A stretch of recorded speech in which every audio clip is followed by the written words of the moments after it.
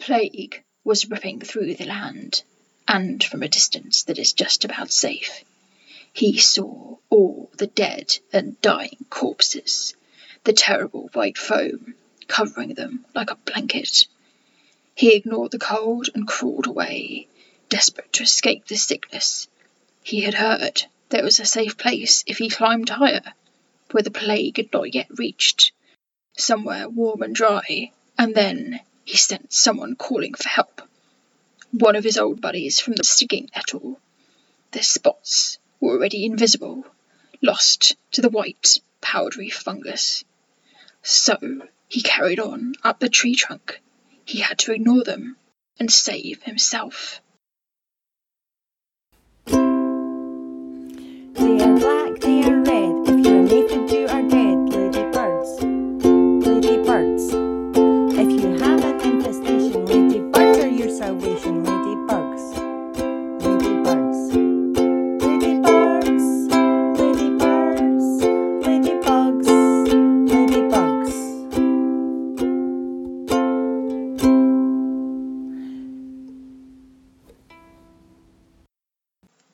Hello everyone, and welcome to episode 25 of Hidden Wings and Bloodlust. First of all, I'm going to give you a bit of a content warning, because today on the show we're going to talk about what happens when ladybirds get ill and what sort of diseases they can get. So, if this isn't a topic that you want to listen to, which is, to be honest, perfectly understandable, then you might want to skip this one, because we'll be discussing some things which you might find a bit horrible, and we'll be talking about some fatal diseases as well, so this could be something that you find upsetting, so feel free to skip it. So, in the last year, diseases, or one disease in particular, have been on everyone's mind. But don't worry, it is impossible to spread or catch COVID-19 from a ladybird.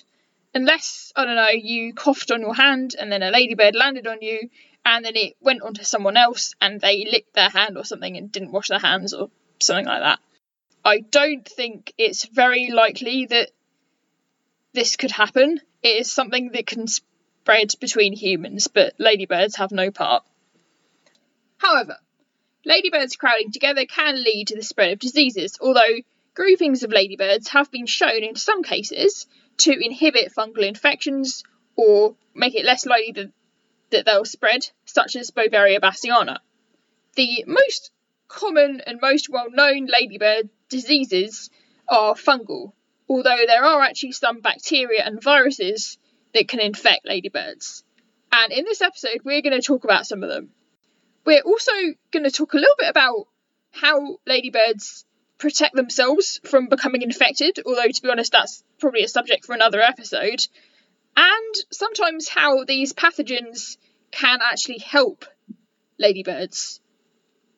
So the first thing to say is that ladybirds can fall victim to a number of parasites. It's not really going to be discussed much in this episode because I don't really think it's relevant, but one example of this is the parasitic wasp Dinocampus coccinelle, and that lays its egg in the ladybird, and I'm sorry it's a bit grim, but the larva hatches out and eats the ladybird from inside before forming a cocoon. And I'm going to do an episode on this wasp. It's quite nasty, but it's also pretty interesting as well. Another example of that is the phorid flies, which can lay their eggs in a ladybird pupa. And I'm mentioning the Dinocampus coccinelle because it actually does involve a virus. The wasp lays its egg on the ladybird and infects it with a virus at the same time. And the ladybird continues to feed and go around its business, but then just before the wasp larva is due to hatch out, the virus paralyses the ladybird, so it stays in one place, while the wasp creates a cocoon underneath it. And in about 50% of cases, the ladybird survives this experience, and it sometimes ends up being both immune to the virus and the wasp. But it is one of the leading causes of death for a ladybird, especially if it's her 7 spot, which seems more susceptible. And this virus appears to be related to polio, and it actually does cause paralysis, which polio also does. But interestingly enough, 2 spots, which we're going to talk about quite a lot today, are less likely to fall victim to both the wasp and the virus, as the cells from the ladybird's immune system will surround and encapsulate the parasite egg and larva and destroy it. So that's good for 2 spots, I suppose. Not much is known about other viruses in ladybirds, but in labs it's been found that ladybirds that have been kept in dirty conditions where the jars or containers aren't cleaned out so much have been found to develop symptoms reminiscent of bacterial or viral gut infections.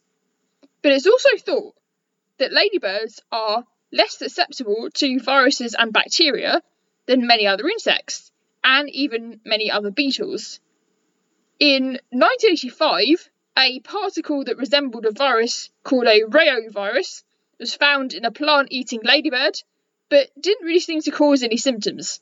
And it's thought that many viruses that infect ladybirds are like that. They're chronic or they're long-lasting and they don't cause many symptoms, and perhaps they don't even cause any. But we just don't know. We don't know enough. Sadly, ladybirds are sometimes suggested to have a role in spreading some plant viruses if they eat or come into contact with infected aphids. Aphids can carry diseases which they give to the plant while they're feeding on it. One study compared plants with aphid infestations and plants where ladybirds had been introduced to control the aphids, and they found that when the ladybirds were introduced to stop an infestation, unfortunately what happened is the plant became more infected with viruses after the ladybirds came. But ladybirds have also been found to stop the transmission of viruses and other diseases which are spread to plants by aphids. They do that by eating them, so the aphid can't spread it when it feeds on the plant. So it's not necessarily simple as they either do or don't spread these diseases. So another leading cause of death and illness for ladybirds is entomopathic or entomopathogenic fungi. And that entomopathic basically means a pathogen for insects. And there are 2 quite well-known ones.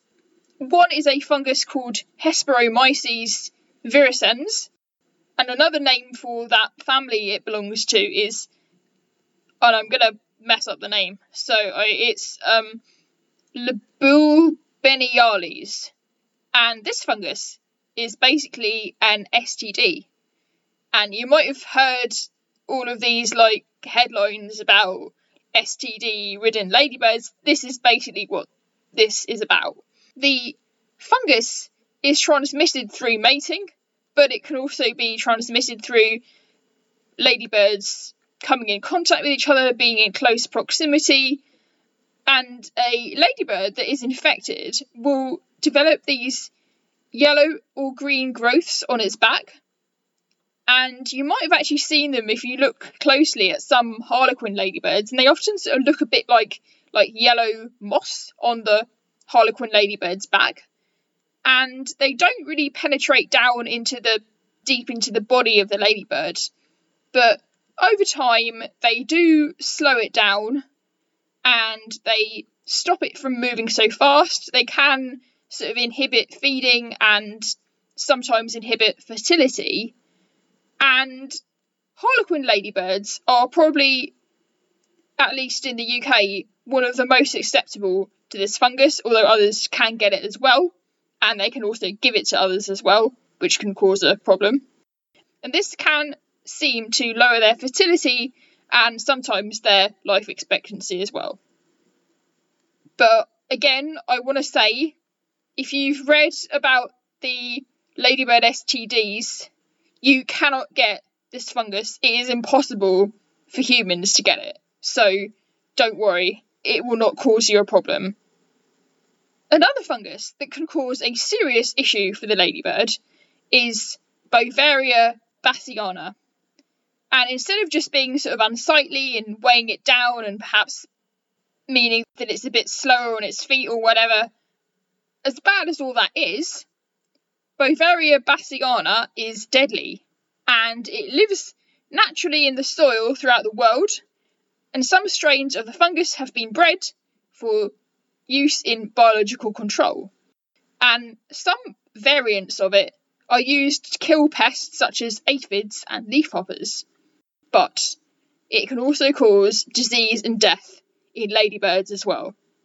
When the fungal spores of Beauveria bassiana come in contact with the insect, they will germinate and they will penetrate the insect's exoskeleton. And that will cause a disease called white muscardine disease. And it affects both adults and larvae. So I'm sorry to say, but you're welcome to skip the next few minutes of this because it is a bit gross. So what then happens is very bad news.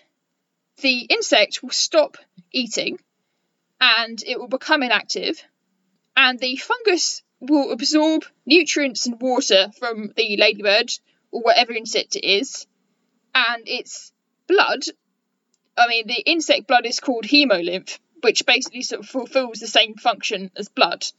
So that fluid will then crystallise and thicken, and if it is a larva, the sort of flexibility and elasticity of its skin will be lost. It will experience vomiting and diarrhea, and sadly, the insect will die in a few days. As the insect dies, it will harden. If it's a pupa, it will shrink, and then its sort of fungal coating will develop. And whatever stage the insect is at, it will become covered with a foamy, powdery white substance. The spores will then be generated by this fungus, and then it will just carry on the cycle with whatever insect is infected next.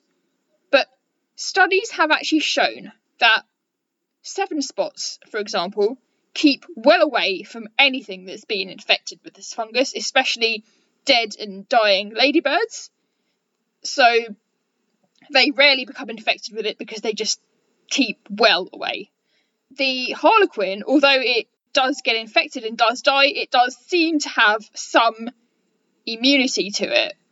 So they're very likely to die, but they might have a slightly better chance of survival. And the same with a number of other species. The next illness that we're going to talk about is male-killing bacteria. And ladybirds have been described as a hotspot of these bacteria, and they're all too common in species such as the 11-spot and 2-spot. And it's not really entirely clear how a ladybird becomes infected. It's thought that they're transmitted from the female ladybird when it lays its eggs.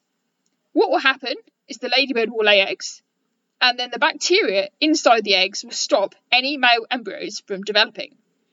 So there are lots of bacteria that cause this disease, but the most well-known and most common ones are called Wolbachia. And I don't know if I've said that right, I've probably mispronounced it again. There's also another genus called Rickettsia as well. And in other insects, not just ladybirds or beetles, but they can also cause the same effect or affect fertility in other way. And interestingly enough, these Wolbachia, they can actually be beneficial for humans.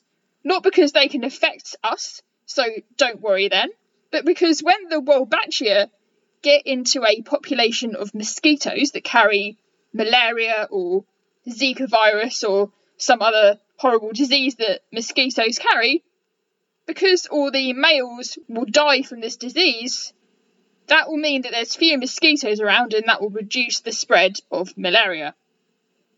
So, there are several reasons why this Wolbachia bacteria, why they spread so easily in ladybirds. Ladybirds tend to lay their eggs in tight clutches rather than singly.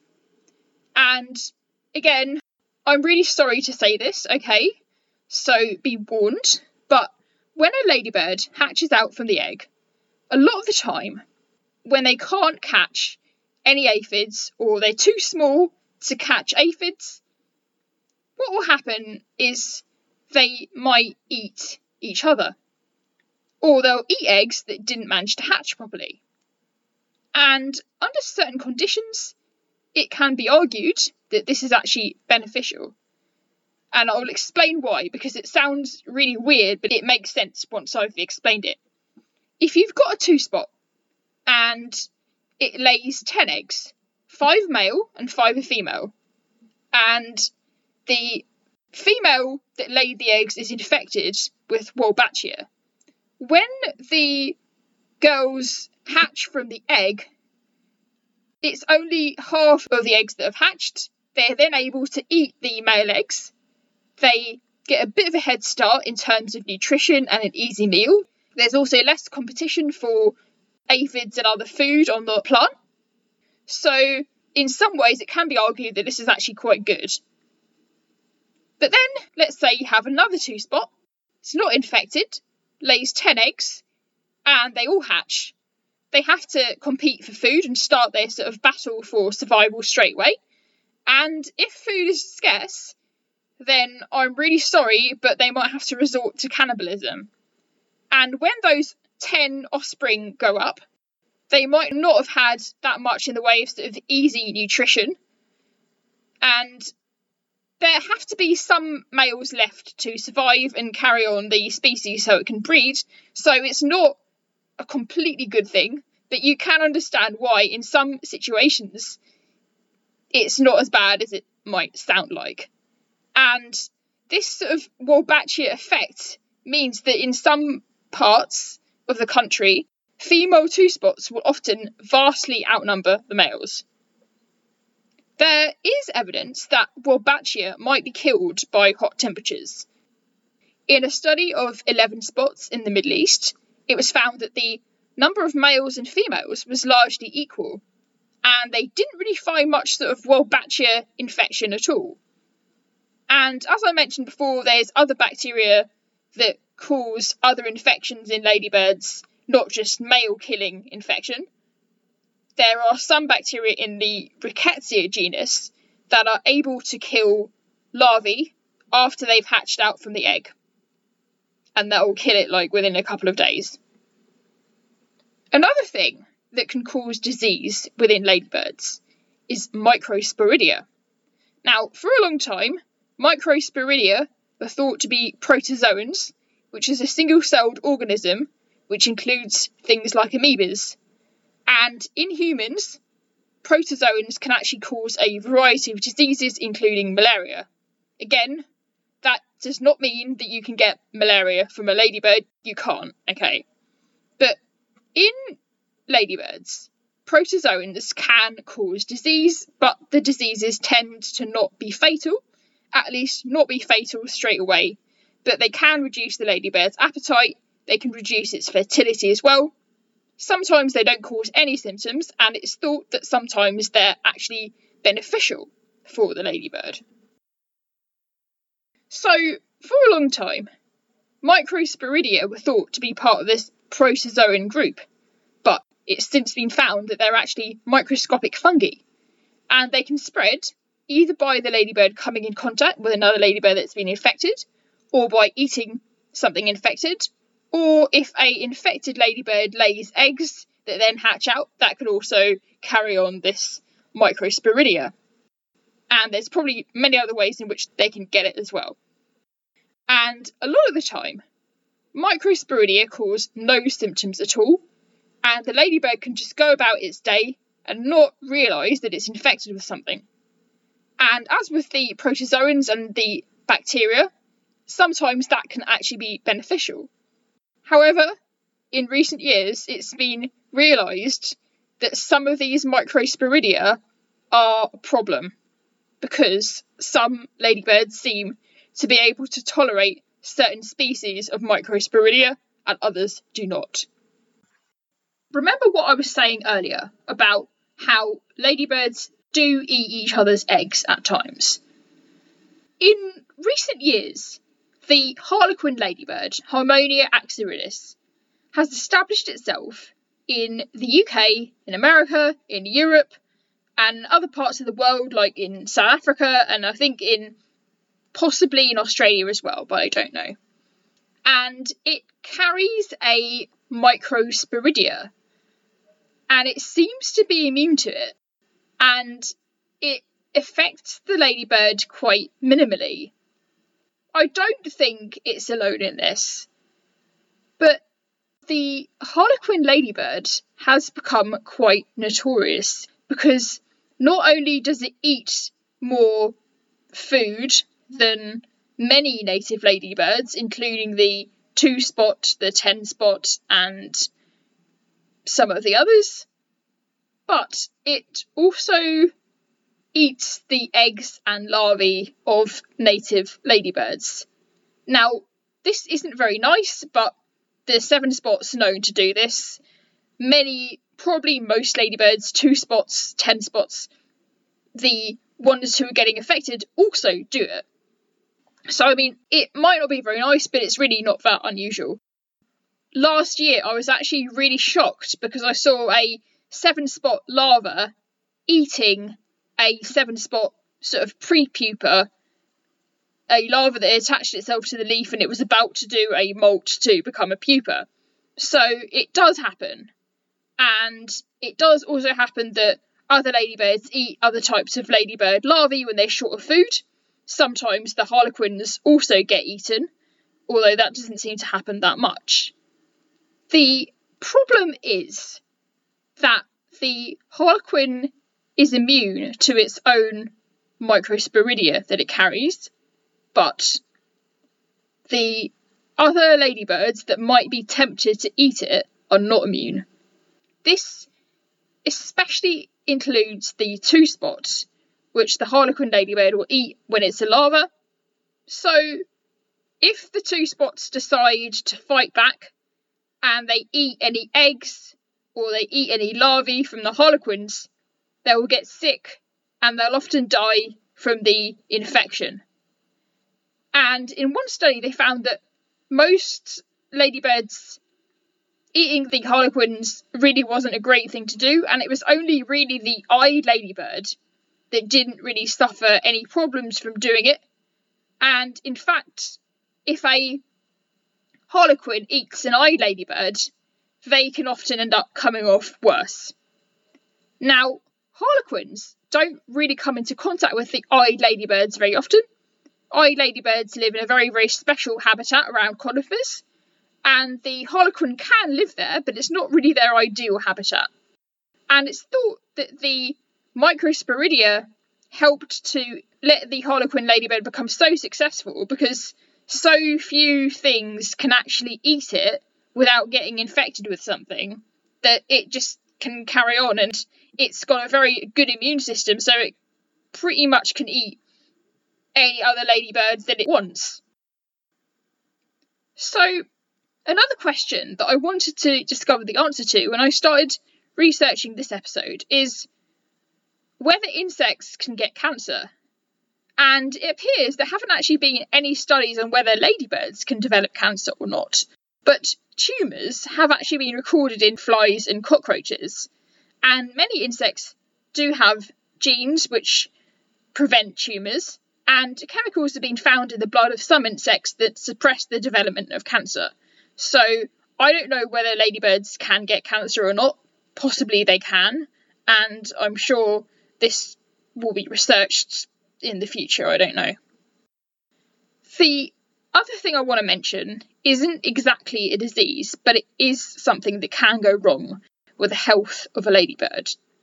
When a ladybird is in the pupa, that is actually one of the most dangerous periods of its life, because parasites like the forage flies that I mentioned earlier and predators can attack it, and it's not really able to run away or defend itself. And if it's a humid spell, it can get a fungal infection or a bacterial infection.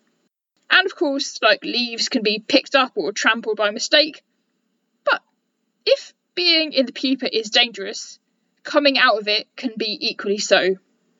And sometimes the ladybirds are affected by what happens in the pupa or what happens when they're trying to come out. This is usually pretty innocuous. So, for example, if the ladybird becomes a pupa and then the weather gets unusually cold, when it comes out, it will be much darker than usual. There's nothing wrong with it, it just looks a bit different. But sometimes things can go wrong.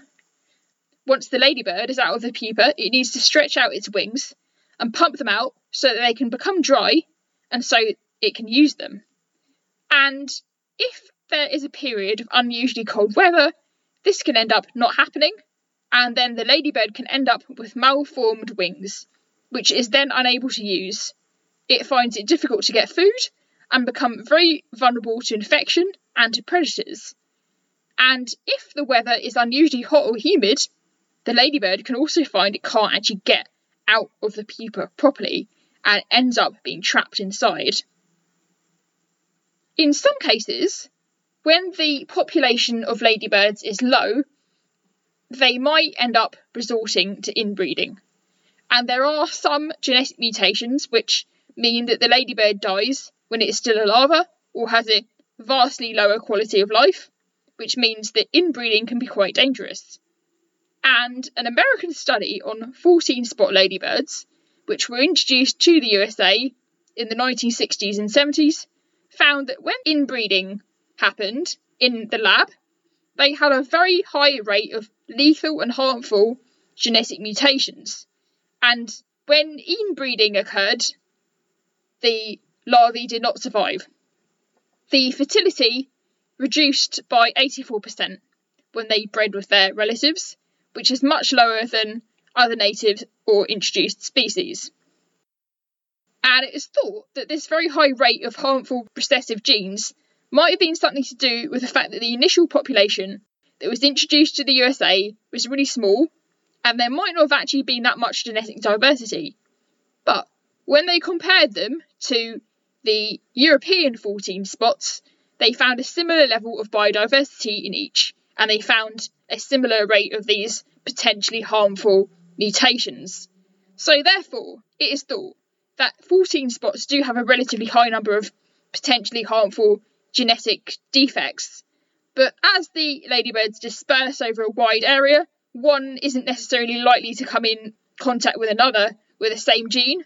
So inbreeding isn't such a serious issue as it would be within a setting such as a lab, where there is a limited population to choose from. So finally, to end on an upbeat note, the ladybird immune system is actually a lot more sophisticated than you might think, especially the harlequin. But the 7 spot has a fairly decent immune system too, as does the 2 spot in some respects, and many others. And ladybirds do seem to get infected with things less than many other insects, either because of this immune system or because their habits mean that they avoid disease.